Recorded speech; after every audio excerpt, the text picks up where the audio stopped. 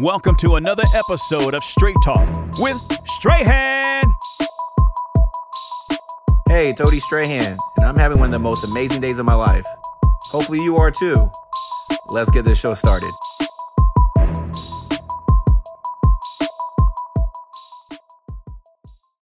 What's going on? What's going on? Welcome to another episode of Straight Talk with Strahan. Guys, we are in for a treat today. Really excited about our guest. This gentleman that we have is arguably one of the best high school basketball players of all time. He had a documentary that dropped earlier this year called Man Child, the Schea Cotton story, that's available on iTunes, Amazon, and all streaming platforms.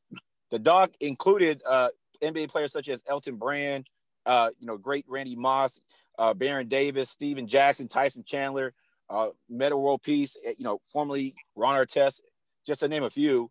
He's been called by many the LeBron James before LeBron James, and I'm actually just really excited to catch up with him to see what he's been up to since last time we were on. He was on earlier, I believe episode 13, and this is episode 41, so it's been a while, but I wanted to catch up with him, see what he's been up to, but also just have some fun today and get into some hoop talk. I feel like you always got to, consider a source when you're talking about certain topics, and to me, there's no better source than Schea Cotton when it comes to basketball at all levels. So without further ado, man, Schea, you out there, brother? Yes, I am. How you doing, man? Good. Thanks for having me again, Strahan. Really, been a minute. Looking forward to this edition right here that we're about to do and everything that's been taking place since we last spoke. Absolutely, man. Like I was telling you before we started recording, man, it's just it's an absolute blessing anytime I can get you on here, man, because, the people that know already know, and the people who don't know are going to get to know that you That's are, right. Like I said, you are a legend out here. When you have the likes of, Kevin Garnett, Draymond Green, everybody, anybody is anybody in the NBA, speaks so highly of your name. You did something right. That's for sure. So, yeah, man, talk to me though, man. So it's been about 5 months since the last time, we talked. I want to catch up before we get into these basketball topics. Talk to me about Man Child, the documentary. At this point, like I said, we're about 5-6 months since it dropped. Talk to me how it's doing and how the whole promotion has been going for you. Doing well. We're streaming now. We're on Amazon, iTunes, and Prime Video. You can rent or purchase it. And we're getting a lot of great reviews from people, not necessarily surprised about the reviews, but we want to really put it on steroids as far as make it accessible to everybody, want everybody to go watch it. Even the ones that's tuning in with you, when they see our show, we want them to chime in as well. It's something in it for everybody, not just kids, but adults. It was completed in 2016, took 4 years to distribute. I never quit on the project when everybody thought that I just kind of was selling the dream and Man Child was never going to be released. I refused to quit. We had a great team behind us. My director, Eric Batar Herbert, the production team, our True Group out of the Long Beach area. They really brought my vision to life. Our distribution company that we signed with, I feel is top-notch, 1091 Pictures. And the film is gaining more and more traction. It's gonna grow all over the world, and we want to impact lives from here and beyond, kids to adults. Just like everything else, it seems like in your life, you've always, persistent and kept pushing. Because talk about this, because this is straight talk, so I want to keep it straight here. Talk about some of the challenges you had when it comes to getting this out, because I know previously it was supposed to come out, in prior years, and actually won top film in a lot of the film fest, right? Speak on that. Every film festival we pretty much were accepted in, we placed some kind of award, and we have the reefs on our official poster now on a lot of the stuff that goes out. So if people look closely, we were selections in every film festival, and a lot of these film festivals, they even said they felt our film was some of the stronger content, including the LA Film Festival. And, the thing is, we put our blood, sweat, and tears into it. This is a real story. I went through a lot of depression and times of loneliness and just betrayal and abandonment. And I think we all deal with those emotions at times in our life. And you have people that can just express them and they can be vulnerable right from the gate. Then you have other people that suffer silently, and that I was one of those people. And basketball was my sanctuary. So that kind of overshadowed everything. People didn't see none of that. You watch my documentary, it's powerful, it's riveting, it pulls on you. emotionally on your heartstrings, and it takes you on this roller coaster. It takes people into a more in-depth experience on what my life was kind of like in 75 minutes, because there's a lot of stuff that wasn't captured, but it's a story that's told that's genuine, and it's told from the horse's mouth and the people that I love, my family, my mother and father, my brother. We have my peers, Paul Pierce, Metta World Peace, Baron Davis, Tyson Chandler, Darrell Wright, Casey Jackson. These are all NBA players that played, 5 years or more and made good money. And these were my peers. And at the time, I was pretty much the best guy that everybody was gunning to catch. So for them to give the interviews it's just been a blessing. It's kind of like a body of work that was appreciated, that was recognized. And because of that, I think guys spoke on their own recognizances, which was kind of dope. I wasn't around for any of the interviews, so I want people to recognize it wasn't pre-recorded or premeditated. It was live. It was shot in one take, and they weren't in a rush. A lot of the interviews took at least an hour, so the guys took their time, to say what they needed to say. And, I'm just thankful that we're in a place now where we can impact a lot of kids. Absolutely, man. I actually watched it right when it released. I know that was right before our first podcast together. And I watched it back-to-back days. The first time, by myself, the second time with my 13-year-old son. And what I loved about it is I was able to reference your documentary on a lot of life lessons, a lot of success principles, just a lot of life principles all throughout. And I think he was able to, relate that, and the fact that, he was able to relate it to your story, to me, shows how powerful that documentary is. Yes, it's a documentary on one of the best basketball players. Let's just be honest. I mean, here, if we're going to be transparent, and hopefully you don't get mad at me for saying this, but probably one of the best basketball players not to make it to the NBA, right? Let's just be perfectly honest, But what he found from that, though, is a lot of success out of that story. That's the really thing. And one of the things that caught me, and I don't want, we're not going to talk too much into it, because I want everybody who hasn't seen it go out and check it. And I'm paraphrasing here, because I'm pretty sure I won't get it word for word. But what really I thought was powerful that you said on that is that the impact that you've been able to make because of the fact that you didn't make it it has probably been more significant than what it would have been if you did make it, to that extent. Is that correct? Absolutely. I think it's across the board. You know what you are when you're tested in your weakest moments in your life. It's not about how we handle things when we're at our strongest and we feel good and everything's just going right. It's easy to do the right things then. When the bottom falls out and nobody's around, what do you have? Now you get to be invited into the man-child experience, the things that I deal with day and day. Still today, I still battle. I'm human just like anybody else. I wake up and I have to start my day on the right foot. I read my manna, say my prayer, thank God for another day above ground. And then I get something inspirational in my system. I don't allow social media, emails, and texts and phone calls in when I wake up in the morning when my feet hit the ground. I worship and I thank the Creator for another day to make a difference. And it's like when you wake up, your feet touch the floor, and it's time to go to work. So then it's about preparing yourself for that day. So I try to do things, listening to different people, Dr. Miles Monroe, Zig Ziglar, Bob Proctor, Les Brown, Tony Robbins. A lot of these people are some of the best motivational speakers, inspirational, self-empowerment, self-improvement people in the world. Some of these people are no longer living, but their stuff is just looping because it's such great insight that if you really latch on to it and you let it sink in, it'll really change you and help you, help things become more efficient, and you'll live a less stressful life because of the wisdom that you'll receive. It'll help you make smarter decisions. I concur 100%, man. First thing for me, first and foremost, is, I start off my day with prayer. Actually, I state verbally out loud, what I'm thankful for, 25 plus things at a minimum. And I try not to be redundant the day, day after day, and it's amazing how you can think of more and more stuff that you're thankful for each and every day, to start off that first and foremost. And as you alluded to, absolutely. Those are, Ziegler, I get into a lot of John Maxwell for, when it comes to leadership. But that personal development is critical. You know, the fact that you're always constantly growing yourself, and really what you feed your ears and what your eyes see really do change how your life goes, to be honest with you, you know, and really just how the type of mentality, attitude that that you start off with, and really just dictates day after day after day. So we're definitely on the same page when it comes to that.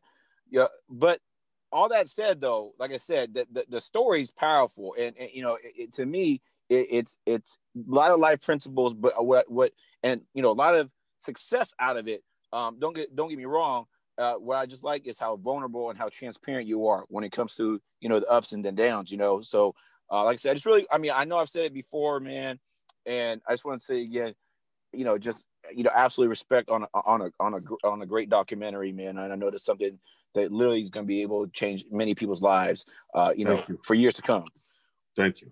Let me ask you this, piggybacking off that, talk to me, how does it feel getting that feedback, you know, from, you know, your peers, from, you know, people that, you know, in the basketball world, at least, you know, that everybody, you know, speaks so highly of or looks up to? How does it feel hearing them, you know, speak such positivity and really they speak in awe of you, man? I mean, how does that make you feel? It feels good. I mean, hearing that, but you know, I never was a guy that really looked for people to say nice things to me. I was always a guy that was just kind of like a doer, and just the reception kind of gave me my validation for, you know, what I was pursuing and working to attain. I think they left me on an island. A lot of my guys, my peers, man, I thought they had my back, left me for dead.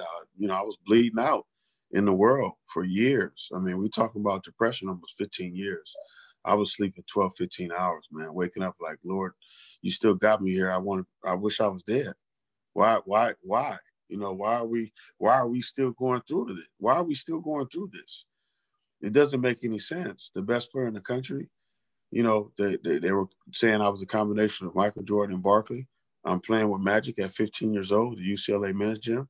No other high school players on the court but me with the NBA players, with guys in their prime, Grant Hill and Eddie Jones and Kenny Anderson, you know, Jimmy Jackson. I played all the guys, you know, and I held my own out there. I wasn't hurting the team. So I had a world of confidence when I played against my peers. But to circle the wagon, it's a compliment. On one side, you know, when people look at like, wow, all these people are speaking on his behalf, I'm very thankful and grateful for that. Don't get me wrong. But it's just mind-boggling to me, because if I was one of them and there was a me out there, I would have reached back and pulled him in and made sure that he was straight. So that's where it got kind of challenging for me. And, you know, I had to strap my boots up, man. And I'll tell you what, if nothing else, my father had a different type of drive, and I have that same blood running through my veins. So I always told myself, if it'll be, it's up to me. You know, you can't quit when it gets hard. I mean, if you really believe in something and you have the passion, you got to have the fervor to go with that, you know, to sustain and do what you got to do to get to where you have to go. And it's not going to be easy. You know, it's going to be harder than probably anything that you've ever embarked on in your life, especially when you're talking about doing a documentary and putting it out and having it marketed and, you know, getting it distributed and then being received by the public in the right light. You know, that's a lot of work, man. And it's been a blessing, because the ride has been unforgettable for me. Absolutely, man. And you know, that's no surprise that, you know, you're giving it to me straight, man. And that's right. And when I think of, you know, and when I think of what you just said, man, I could definitely see, you know, knowing what I know of you, is that you definitely would been that one that would help that person up. You know what I mean? I can really tell in our time knowing each other, you know, a blessing, not a blessing until you give it away. And I know for you, that's what your heart, I mean, and you don't do it for any recognition. You do it because that's just what you are. That's just what you are. And that's how you're raised. And they'll see this in the documentary when it comes to your, you know, your beautiful family, man, you know, how you were raised. You had some great values, and, you know, and you could tell there was love in that household, man. And obviously it translated into the man that you are, man. Absolutely, man. Well, hey, let's transition there. Talk to me about this Symba collab. I know we were talking about this also before we started recording. Symba got a brand new album out there, man. It's fire, man. I'm telling you. In fact, I'll be honest with you guys. I was glad.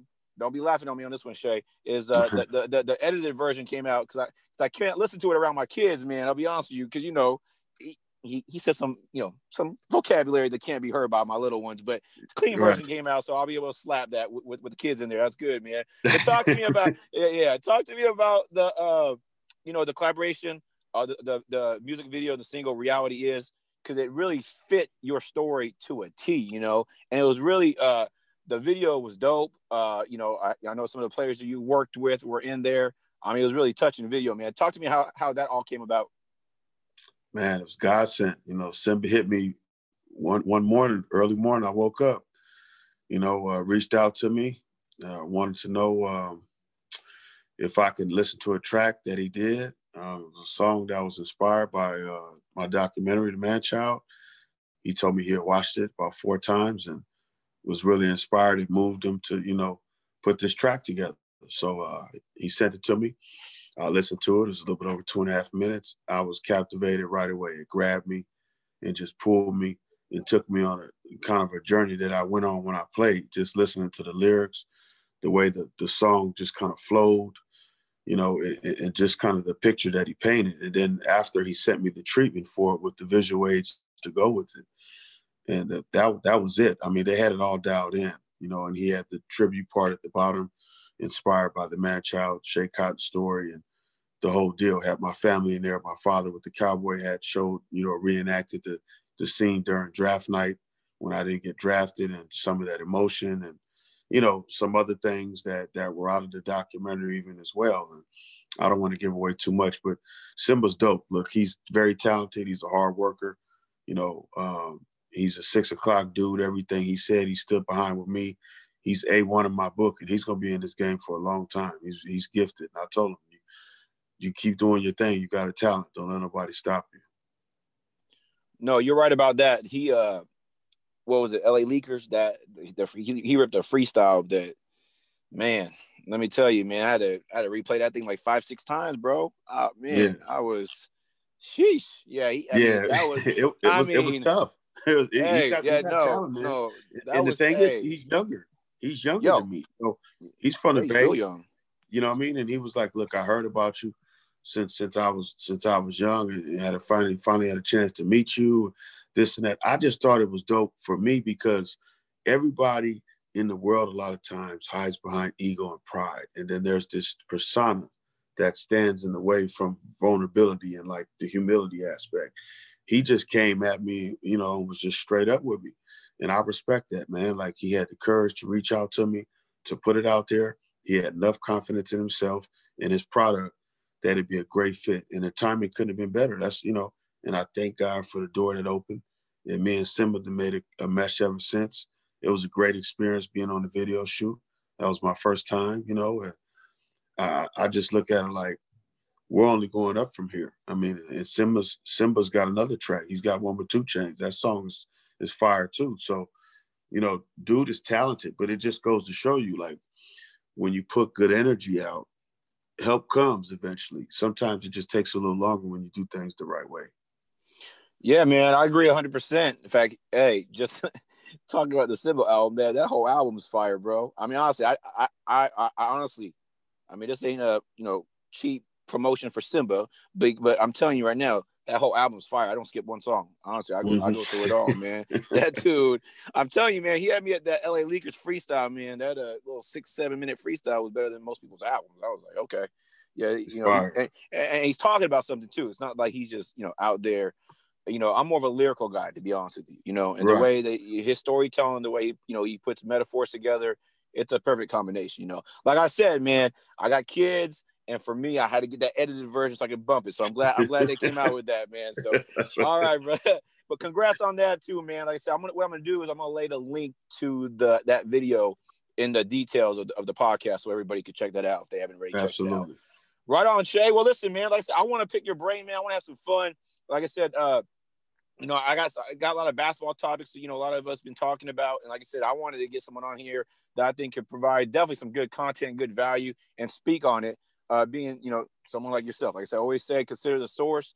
Why not get one of the best sources out there in Schea Cotton, So, and like I said, I want to thank you again, just for, taking the time to come out here and have some fun, but it's always love, man. Like I said, Absolutely. you know, always love between us, man. I definitely appreciate you on this. But let's have some fun here, man. I'm really looking forward towards your insight, to be honest with you, on these topics. So one of the big ones that, you know, like I said, I want to get right into it now. One of the big ones is.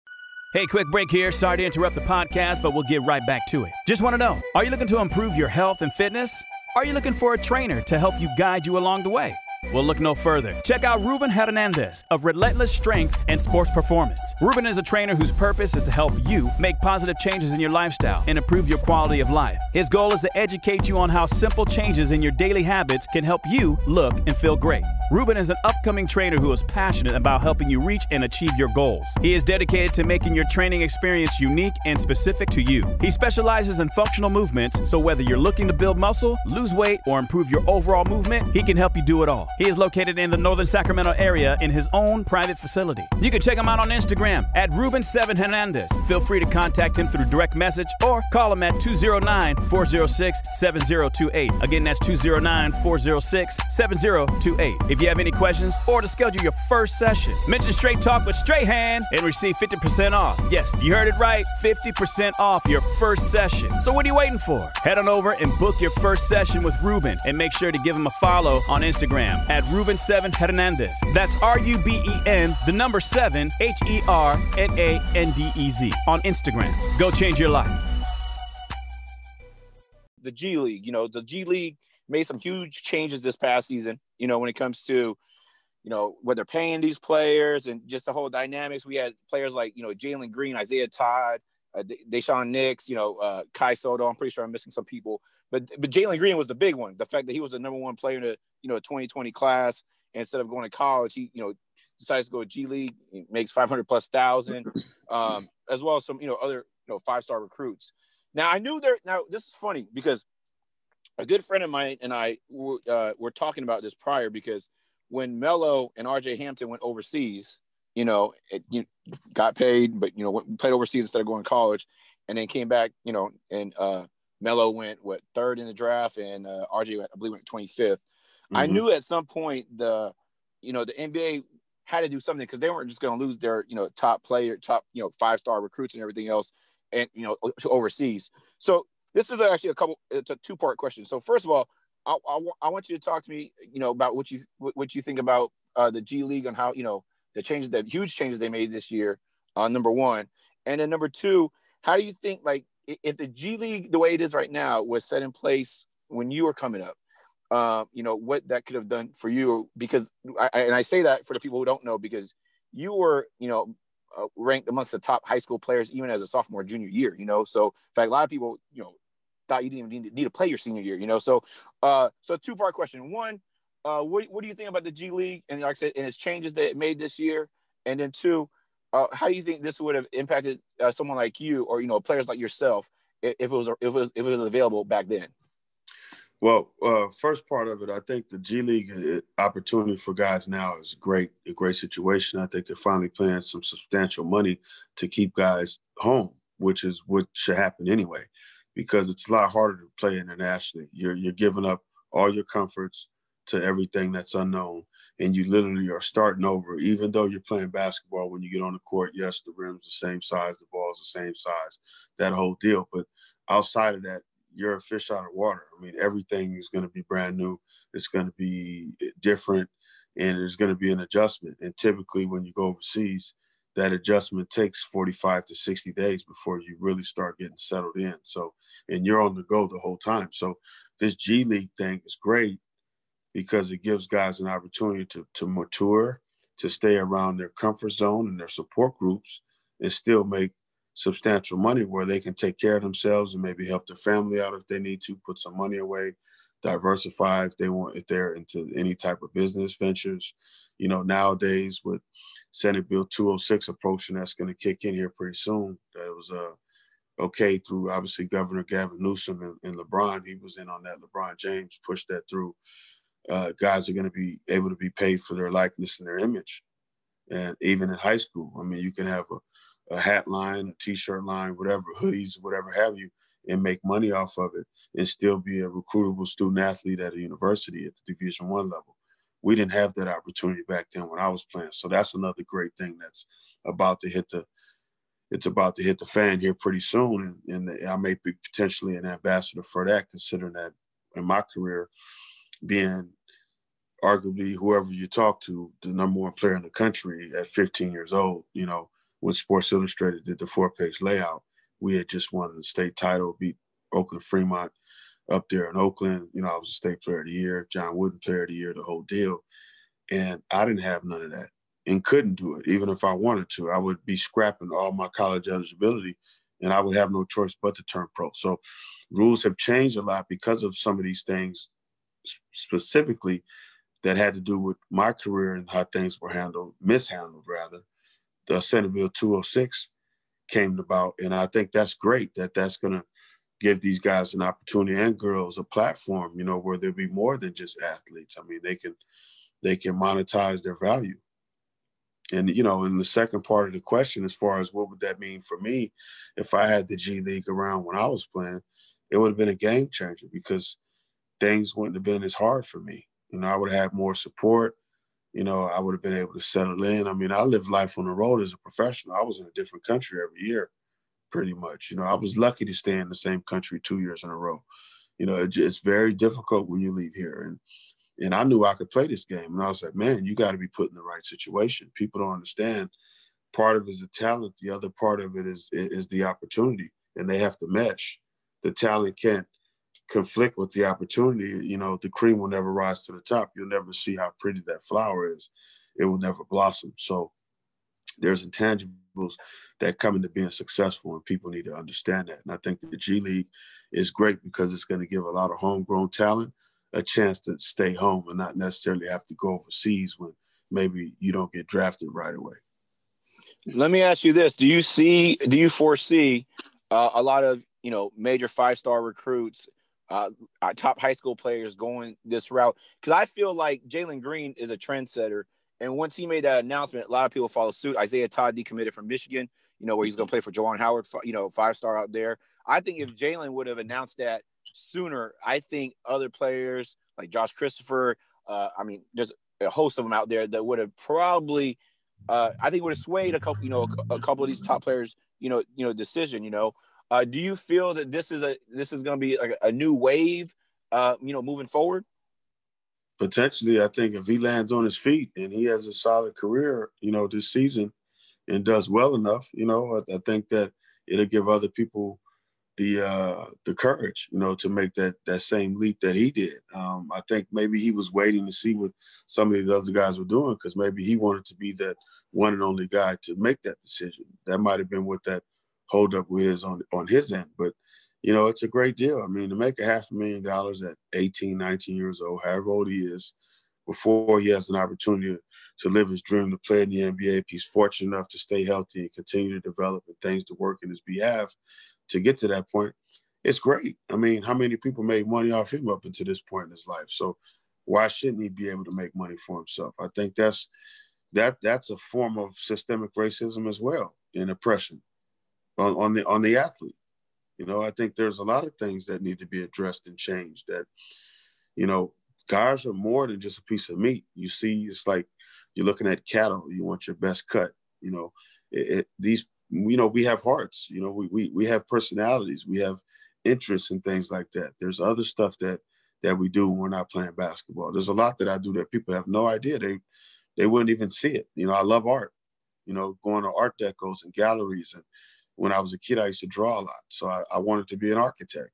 I'm fascinated with design and architecture and things like that. People wouldn't even see that coming. I love speed, so I've always loved fast cars.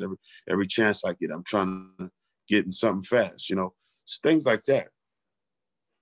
No, that makes sense, man. I agree with you. I like the fact where things are headed. Unfortunately, it took this long for it to happen, but at least for the ones that are able to take advantage of it at this time and moving forward, it's definitely a huge opportunity and blessing for them. That's Absolutely. For sure. Absolutely. Next thing I want to get into, man, and I know you've actually touched on it quite a bit already, but as we've already been talking, but when it comes to adversity, now I know you've been able to overcome adversity throughout your whole life, your whole journey. Let me ask you this though, because me being around sports, I've seen a lot of kids, unfortunately, go through some big setbacks and have to run through adversity, and not everybody's built to, overcome it. Let's just be honest, or to keep going, I should say. Right. One thing I want to ask you is, when getting the setbacks during your hoop journeys, whether it be injury or not getting into the school that you want to, or maybe not getting the playing time that you desire, what are some keys you feel like, and you can speak at this from all levels, because, when it comes to the show, I mean, we have younger kids, we have older, we have, adults, probably, pro players. So let me ask you this. What are some keys do you feel that helped you overcome adversity, at every point of your life? I'd say my faith in God, my family bond, for sure. I think the select people that I kept around me, my trainer that kept me motivated, Mark Marinovich, rest in peace, he just passed away. Shout out to Todd, his son as well. We used to train together when he was at SC before he got drafted. Just a combination of things, man. That support group, you want to see your future. You look at your circle. I think I just did my best to keep good people around me and kept my circle tight. My parents taught me and my brother just to be good people, hard workers, be accountable. You come early, you stay late, your strong faith in our Creator, and you treat people the right way. You earn your keep. You work hard. Eventually, things will go your way, and you don't go into a situation making it worse. You make it better. I think that's a good point you just mentioned, especially what right now with the way social media is, and these guys in the limelight at an earlier age. That when it comes to keeping that support, keeping that network, nice and tight knit for the ones that really matter. Obviously, right. You're gonna be getting pulled that left and right, but to really know when it comes down to it, having that right support group and really leaning on them during those tough times, because that's actually those are gonna be the ones that really truly care. Absolutely. That's good to hear, man. Obviously, like I said at the start of this, is it's a source. If someone's gonna be able to speak on it, someone like you. So if that's something that definitely helped you out, it's something I want to I want the players out there, people to hear, even the parents, to hear, because you got setbacks and adversity hits, injuries. Injuries in sports, it is what it is. I mean, it's tough. I hate it. You hate it. We all hate it, right? But it's inevitable, unfortunately, and yep. There's a lot of times where that doesn't just ruin playing careers, it actually ruin lives. And that's really what I was trying to get. I'm not trying to get too deep, but I want to take this opportunity since you're here. That's really what I want to say. So I don't think you had to overcome injury, actually. Yeah, your senior year and what have you. So what was the key when it comes to overcoming injury for you, to really stay motivated, inspired, despite not being on that hardwood? You got to take a rebel approach to it. To be honest, I watch everybody else propel. When I sat back and they wrote me off, I was still working out, training, doing my rehab, and hitting the books hard, because I wanted to make sure I was lined up to graduate. But you got to have I don't give a CK approach to it. When it comes to that, you have to have a mental toughness when you go through an injury that could be career changing, which is something that I had. And it was to my shooting arm. I mean, I tore my rotator cuff. I had a reconstruction. It was a 6-month process. It wasn't this quick snip, or we got these fancy machines now and you're back in, 2-3 months. That wasn't the situation. So it was grueling. A lot of times the rehab, I was coming to tears because all of my surgery was to tighten the shoulder this way, and the rehab was to loosen it up back this way to get the range. So, I had to challenge myself. And when I laid on that table, when I went to my therapy, I just kept saying to myself, I'm going to come back from this, and I'm going to have people jumping out of their seat again, all over again. I didn't know what level I would go to, but I knew that I had something burning inside that a lot of people didn't possess. And I wanted to really just maximize that gift until, I exhausted my repertoire. And you know what? I did. I have no regrets. No, man, that's awesome, brother. That is awesome. Let's pivot, man. I actually want to pick your brain now as the Schea, the personal development specialist, player development specialist, because I know that's something that you currently are involved in, and you're able to truly make an impact on, on a lot of players, from all skill sets. I know I stay plugged in with you when it comes to your social media. I see a lot of times you do a lot of lives, when it comes to your training, but also know you also train some of the top ranked players too. I know you and I have had discussions about that. So talk to me about this then from a player development specialist standpoint. What do you feel? Talk to me about like the trainer's role when it comes to a player's success. Where do you feel their main role is on a player's success? To inspire and motivate. I think the inspiration is what makes the light go off in their head. Like, oh man, it clicked. Like, I get it. And then you got to motivate them to want to do things beyond what they think they can accomplish. It's like, I tell kids, I was telling one of my guys today after the training, I love it because my experience with my guys one-on-one is a 360 approach. It's not just the physical, it's physical, mental, spiritual. You gotta intertwine everything because it's all in one. And I tell people all the time, your mind controls your body. So when you're in training and you start breaking down, you feel yourself getting weak, you embrace that and push through that, because that weakness, that's that fatigue leaving the body. It's just weakness. We want that to be gone anyway so we can build back the strength. And when you start peeling those layers back on a mental level, it helps the players work through a lot of that uncomfortable adversity that you face as an athlete in your training, even in the games, in practice, even in school, with family. I mean, basketball teaches us a lot about life. It's a game of life that's being played out.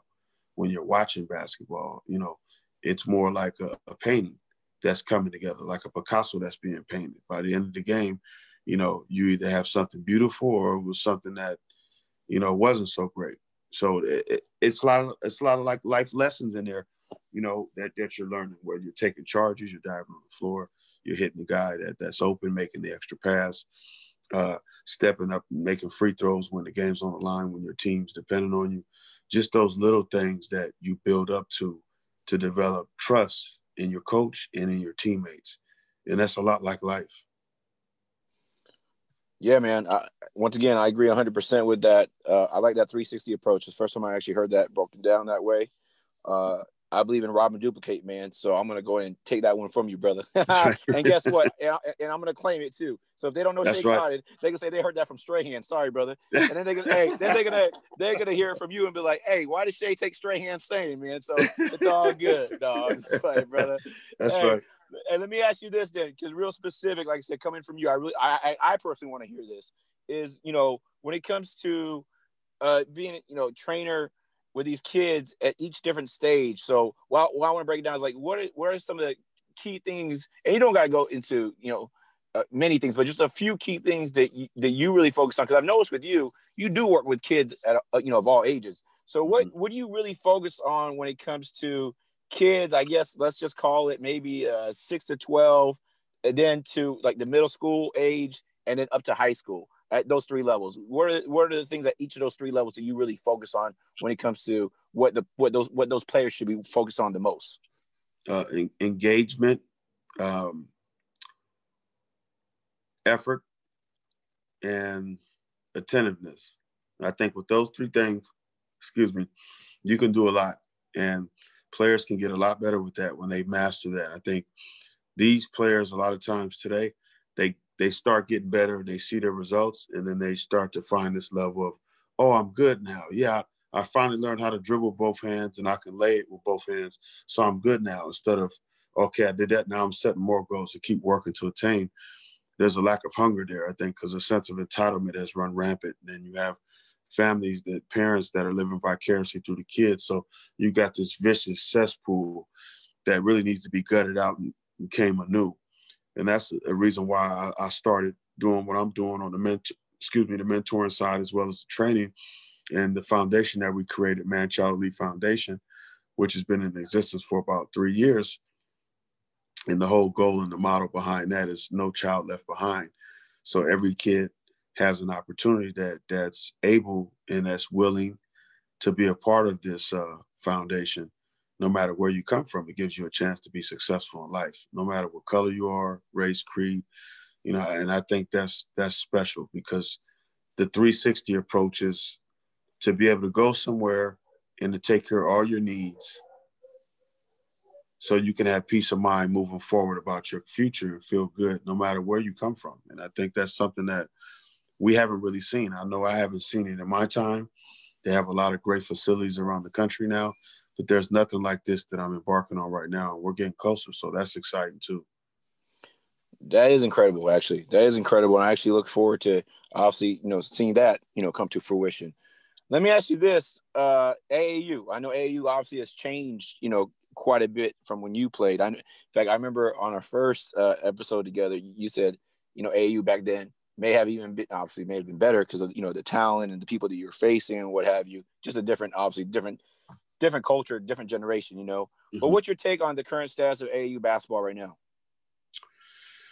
Guys are talented. I just think they don't play hard. I mean, it's a lot of mixtape plays that I see, but Okay. I just wonder if somebody was really up in your grill and hitting you in the air, how much of that would really take place, or if somebody's seen one of those guys get taken out because they felt like they were showboating, and you get carried out on the stretcher, would you see more of the fancy plays or more basketball the way it kind of should be played? Because I think the spectator is suffering, and then the player is not really being able to develop as good as he can because there's too much showmanship in it and not enough playing from here, giving everything you got, sacrificing for the team, showing up, being the best version of yourself. If you're a scorer, really being the best at that. If you're a guy that's a lockdown defender, that's what you do, and being consistent about your work. I see a lot of this in players. But these guys have rankings and they're supposed to be this and supposed to be that. And I watch them play and I'm like, wake me up when it's over. Like, they're not doing nothing that I haven't done and that I haven't seen from some of my peers. I mean, we talk about how athletic these guys are now. I tell people all the time, there's two guys that I haven't seen anybody more athletic than them still today. And that's Joey Johnson and Ronnie Fields. Those two guys, both of them had a 50-inch vertical leap. Ronnie Fields was Hey, quick break here. Sorry to interrupt the podcast, but we'll get right back to it. Just want to know, are you looking for a barber? If so, come check out Jeremy McGuire, also known as Cuts by Mags, at Puzzles Barbershop, located at 2124 El Camino Avenue in the Sacramento area. Puzzles is a barbershop with great vibes and great barbers. Our goal at Puzzles is to make sure you leave sharper than you walked in. Cuts by Mags is an upcoming barber who is passionate and dedicated to making your cut experience better, cleaner, and long-lasting. He can do it all from razor lineups, tapers, fades, and so much more. Make sure to check him out on Instagram at Cuts by Mags or text him at 916-505-2401. Again, that's 916-505-2401. Feel free to reach out. He'll be happy to answer your questions. He is currently by appointment only, but has a flexible schedule. Mention Straight Talk with Strahan and receive $10 off any service. Looking forward to seeing some new faces, and make sure to give him a follow on Instagram at Cuts by Mag. That's CUTZBYMAGZ.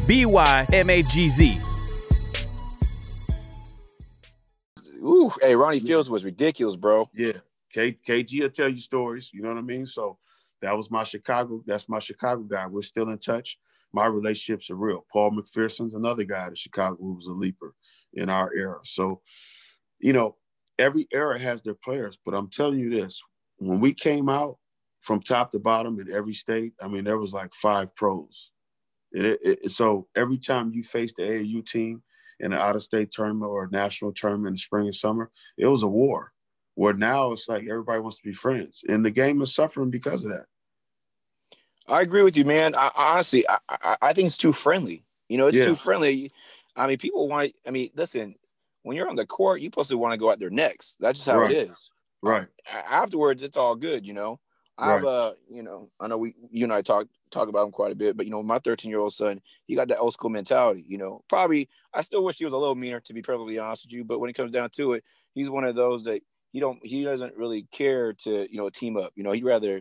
In fact, a lot of times he'd rather go against a team that is stacked. And that's one thing I do love about him. Being a throwback, because that's how you're supposed to be. I mean, that's how you challenge yourself. In fact, it's funny. Right. He just left the park today. Him and his buddy. I think that'd be one of the meanest backcourts out here. But it's funny because they're teammates. And I was asking him, how the game went. Did they run the court? How many times they lost? He said, well, actually, he's like, we're only on each other's team once, Dad. He's like, we wanted to go up against each other because we didn't want to be on each other's team. Hey, that's right. I love that, man. You know, because they want. That's how you get better. They want to make it. They want to make make each other better. So, shameless plug, man. None of this, we don't need no more buddy ball. Like no more. You know, no. That's what the game needs. There needs more of competitiveness. Like, you know, it's like going to a boxing match. You used to go watch Mike Tyson fight. You know he's going to knock somebody out. So you're waiting for it. It's just a matter of time. And you know the fight was going to end early because he didn't last long into the rounds. It was always, okay, it's for 12 rounds. It's going to end in 2 or 3 if he's lucky. So when you're watching basketball, you want to see guys compete every possession at an optimal level and just keep coming. And if you, as a spectator, that's what drives you to watch the game. That's what drives you back to those seats, you know, and to get those season tickets and stuff like that. When you start being friends and everybody's just exchanging buckets, it takes away from the game. You know what? And that's what I was going to say is you can think what you want of him. I'm not saying he's necessarily my favorite player. Not that I don't like him as a player, but that's the reason why I really respect Russell Westbrook and Dame Lillard so much in the NBA game.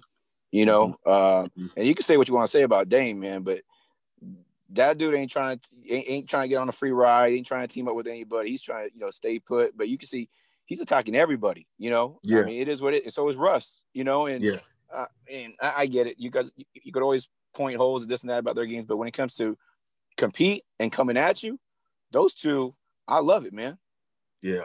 You know, they're throwbacks. I mean, at the end of the day, both of those guys. And you know, Westbrook's a competitor, and he was a guy that was athletic, and he was more of a defender in college and scored at times and just kept working. He worked himself into a position where he is, you know, and things kind of worked in his favor. He stayed home, went to the right school, and got an opportunity and took it and ran with it. And sometimes it works like that for guys. And sometimes, you know, guys catch hell. I happen to be one of those guys, and I was the guy that it happened to. So when it could happen to the main guy, it could happen to anybody. And I think that's what the Man Child documentary is in existence for. And I thank God that we have this platform because the documentary will speak for me. I agree 100%. Absolutely. Let me ask you this. One last question on the AAU before we finish out with some NBA talk. And then I just want to end with some fun Q&A. Let me ask you this too, man. Straight talk now. When it comes to, I want to get your take on this. When it comes to the reclassifying it, you know, and players, you know, a lot of times it's become like it's just a way now, you know, when it comes to, you know, holdbacks and, you know, reclassifying. You got kids, you know, graduating high school at 19 and a half. You know, what's your thoughts on that trend that seems to be happening right now? Hey, you know, it's just a wave, I guess, you know, and for the people that are investing in that and going that route, you just got to know what you're getting into. And as long as those families understand, you know, that those kids need to have something to fall back on, then they're going to be fine. But if you're putting everything into it and they're not being handled right, you're going to be a statistic. So it's being aware of your platform and really maximizing and handling it the right way. You know, it takes a special person to be able to go from high school to the NBA to begin with, and then to have success and then a long career. You got to really be special. Absolutely. I mean, as many success stories that we have with you know, LeBron, Kobe, KG. I'm pretty sure I'm missing some, you know, other folks, but I'm saying that we've also had the unfortunate stories, you know, the ones that we don't hear anymore. So I'm with you. Let's get into some quick NBA talk, and then, like I said, I want to go ahead and close it out with some fun Q&A. I know you're on SoCal, and so you know, recently LaMelo Ball, you know, got drafted. He's an NBA. Now we have actually the third Ball, LiAngelo, got signed. So you have, you know, all three Ball brothers, you know, in the NBA now. Talk to me about, you know, were you able to catch any of the you know, the Balls playing, you know, while you're out there in SoCal, and what you think about LaMelo's game? Just clips. I think I got a chance to see them play one time when Lonzo was in high school at Chewing Hills. I watched them play. I think it was Mater Day. That's a good matchup. Out that way. And I saw a guy that could really pass well right away. You know, he was gifted with the basketball. scoring the ball a lot of different ways. Shooting wise, I could tell that he needed some work on his shot, but a guy that was a competitor that made guys around him better. And I think that was one of his greatest attributes, his passing ability and his vision to be able to see the court. Gotcha, man. You're referring to Lonzo, right? That you're referring to Lonzo right there? Yeah, or LaMelo. Lonzo. Okay. So look, as far as LaMelo, I mean, I've seen him on tape. He looks bigger than Lonzo and seems to be a little bit of a better scorer. I think he's probably more of a penetrator, and he'll shoot the three, where Lonzo was more of a passer. So they're a little bit different, and I think Melo's a little bit more flashy with the way he plays. But he's got talent. I mean, who knows how good he'll be? I mean, he's got good height. I think he's only going to get better, and he's had his other two brothers to learn from also. So the baby brother is supposed to be the best one. That's usually how it works if it's done right. You are right. They also usually, they always playing against older kids, better competition, and they typically put in more time than everybody else as well. So let me ask you this. What do you feel about the chances of the Lakers going back-to-back? Oh, I mean, that's like bet in Vegas. So just let me know when to place the bet. I mean, that's a done deal. Yeah, that's a done deal. All they got to do is just stay healthy and stay together, and that's inevitable. I mean, you got the two best players in basketball, LeBron and AD. I mean, you can't do nothing with that. If they're healthy and they're playing together, the league's in trouble. I said it. They're going to go back-to-back again as long as they keep that nucleus together. Let me ask you this. Speaking of LeBron, if LBJ wins 6 chips, does that change the GOAT conversation? I mean, for the people that want to talk about it, I mean, I think for me, LeBron is LeBron. He's the most physically imposing player the NBA has ever seen. He's a mismatch on both ends of the floor. I mean, he goes from bucket to bucket faster than any guy I've ever seen at his size. I mean, his athletic prowess is off the charts, and it's like he's getting stronger and more durable. He's investing money in his body for his tenure in his career, and it's showing, and I think at this rate, running him at the one like that, there's no telling how much time he has left. He could probably play another 3 or 4 years if he wants to. I think he wants to stay around until Bronny gets to the league. That's what I'm hearing. Yeah. Yeah. That'll be a sight to see as well. You imagine that? That'd be cool. If, that's an unbelievable feeling, man. Imagine playing in the league with your son, man. I mean, that's amazing. He'll be what, 41 years old at that point. Last thing, man, before I want to get into some fun Q&A to end the show is I know you talked about this the first time you were on, but I want to revisit it, man, just because I'm not going to lie. I always just enjoy hearing these stories. I also, I definitely enjoyed it when I watched this part in the documentary, man. For the folks that didn't catch it on the first episode, because like I said, the reach and where this podcast has went from episode 13 to 41 is like night and day, and I'm definitely thankful and blessed for that, man. But let's talk about these classic battles you had with KG and Kobe. Let's talk about you dropping 38 on KG's head, man. Talk to me about that game. AAU game, right? Yeah, AAU game, playing with my AAU team at the time. I think it was VBA, Values for a Better America.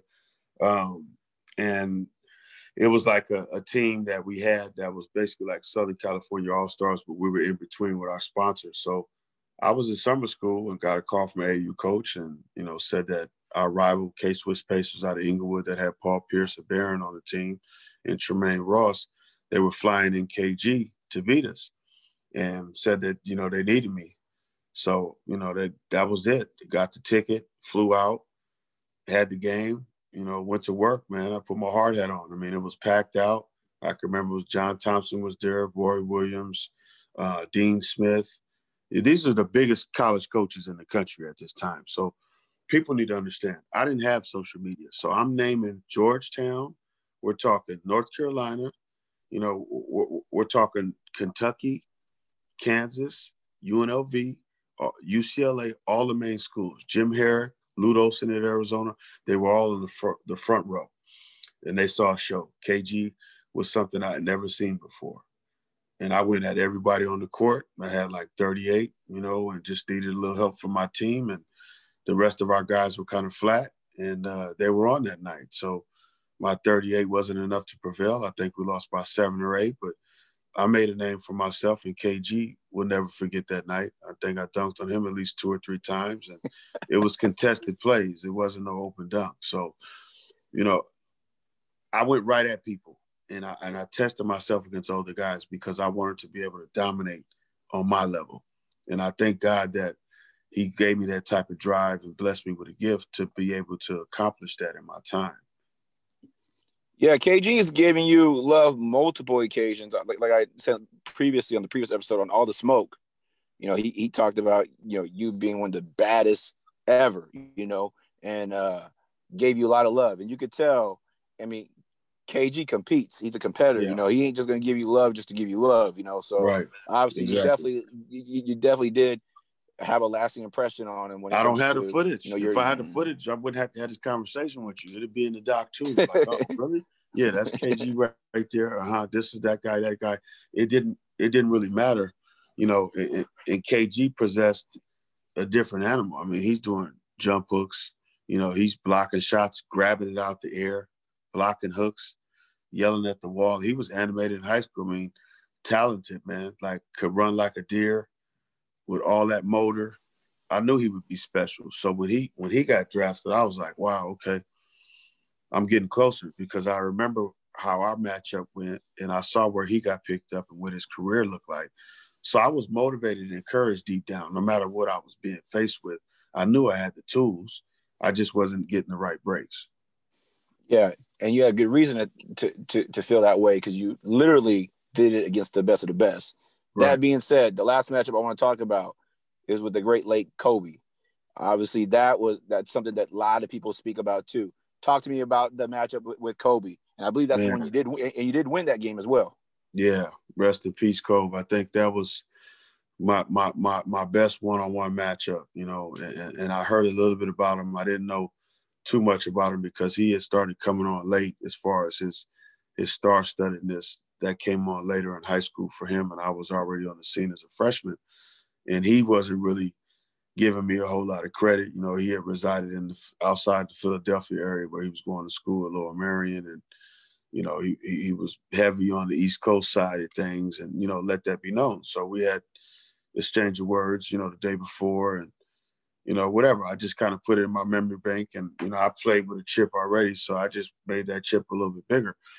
And when I saw him that next day, it was like I just saw blood. I just went in. It was just kind of like I was one of the only guys from LA playing in this camp, the NBA Players Camp in Princeton, New Jersey in 1995. I was a rising sophomore, arguably one of the top players in the country at that time. Kobe was going into his senior year. He couldn't do nothing with me. We went at each other. I got the best of him. He was scoring.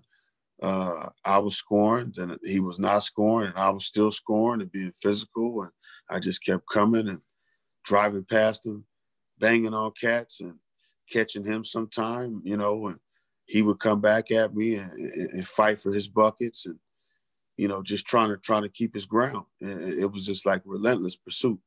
And then towards the end of the game, I think I felt a little bit of an ease up, like he kind of knew that, we were going to win. And it was like, he got me this game. And it was that understanding after that point from 1995 up until the time he died. He may have never spoke on my name, because I called him out on ESPN a couple times because I wanted him to speak up, but he stayed quiet. So that told me a lot. That told me a lot right there. So, and rest in peace. He had a great career. Lakers is my team. I love watching the success, but it was hard for me to watch it and not be a part of it. So there was things that I battled in that time when he was in his prime playing in the NBA, and I was traveling all over the world just to play the game I love. And people didn't even know I was still playing ball. Gotcha, man. Sometimes it's what's not said is the most powerful things, right? Right. Absolutely, man.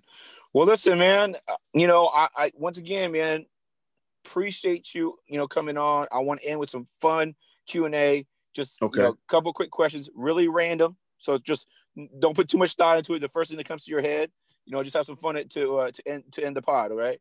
Okay. So when you were playing, what was your go-to move? In and out cross. Man, I get that answer a lot, man. That's I get that answer a lot from a lot of the players. Currently, who's your favorite current NBA player, and who's your favorite all-time NBA player?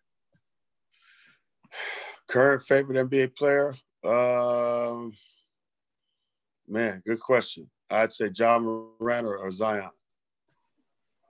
What about all-time? What about the all-time? All-time?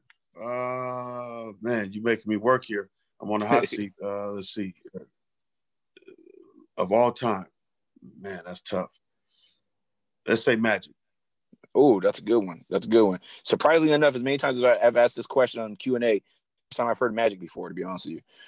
On the way to your training, on the way to your gym, well, not the gym right now, but on the way to, on the go, what are you listening to right now? Your AirPods, your Beats, whatever. What's on steady repeat right now, music-wise?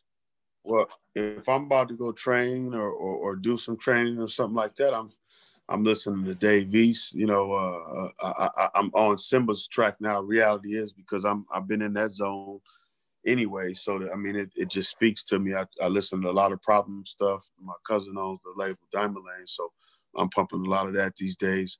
Various different artists. 2 Chainz. I like the Baby. Boosie.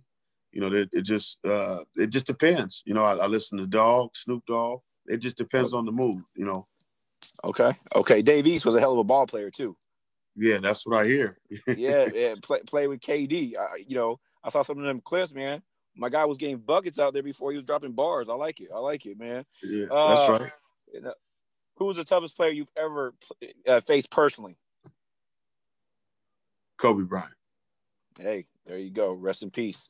That's right. No, last question for you, and I just want to, talk about one more thing afterwards. Last question, though. Number one advice you have for aspiring basketball players. If there's only one advice you could give them, what's the one advice that Schea Cotton's giving out? Believe in yourself when no one else does. That's deep, bro. It all starts with you.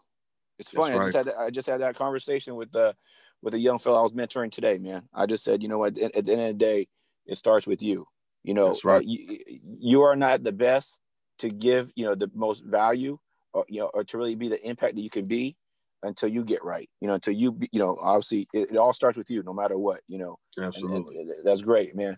Well, listen, man. This is what I want to end with. I don't say it just because you're on. I'm saying this because I truly, truly do believe in the work, the doc itself. Like I said, to be perfectly honest with you, I'm probably just going to not recap, but go back and, watch it either tonight or tomorrow, because I really did enjoy the Man-Child documentary. You're someone I had heard prior, for people, the legendary stories, and, your brother also, because your brother, had a great career as well. But, seeing that really, even before you and I connected, I felt like I got to know you on a different level, and then obviously, us connecting, took that to another level, because knowing you on a personal level now, but I really feel strongly about the documentary. I don't, I'm not one to promote just to promote, that's one thing, I make sure from a credibility standpoint, I don't do that, so, that's right. So if I put my stamp on it, I put my stamp on it, but, I just want to close out with leaving it to you. Go ahead and tell them one last time though, Schea, how they could go ahead and, get a hold of the Man-Child doc and be able to view it themselves. Man-Child is streaming now. It's available on purchase or rental, iTunes, Amazon, or Prime Video. Don't hesitate. After you watch this, just go get it. There you go. Well, brother, hey, man, much respect to you. Once again, like I said, I appreciate your time. I know you're a busy guy.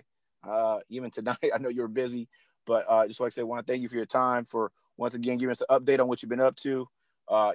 I'm going to drop that Symba link below so they can watch that video, which is very powerful and a dope song. It's just a dope song on top of everything else. Thank you for your insight. Like I said, I just had some fun, some good entertainment. But like always, man, you just really provide some good depth and some good info. And like I said, it's pretty inspiring, man. What I love about you is you turn the negative into a positive. Even for what was meant to be, bad and evil and negative, you somehow put a twist on it and find a way to turn into some positivity, which I really love, man. But that's once what again, that's what fighters do, though. At the end of the day, Strahan, and I just want to add, as far as the film is concerned, they can pick it up on my IG handle too. In my profile, you click the link in the profile at the bottom at Schea Cotton on Instagram, as well as at therealmanchow.com on my website. It's available. It's up there too. Perfect, brother. Perfect. Well, listen, man, thank you again, brother. I appreciate you. For the rest of you guys, thank you for tuning in for another Straight Talk with Strahan. Continue having a blessed day. God bless, guys.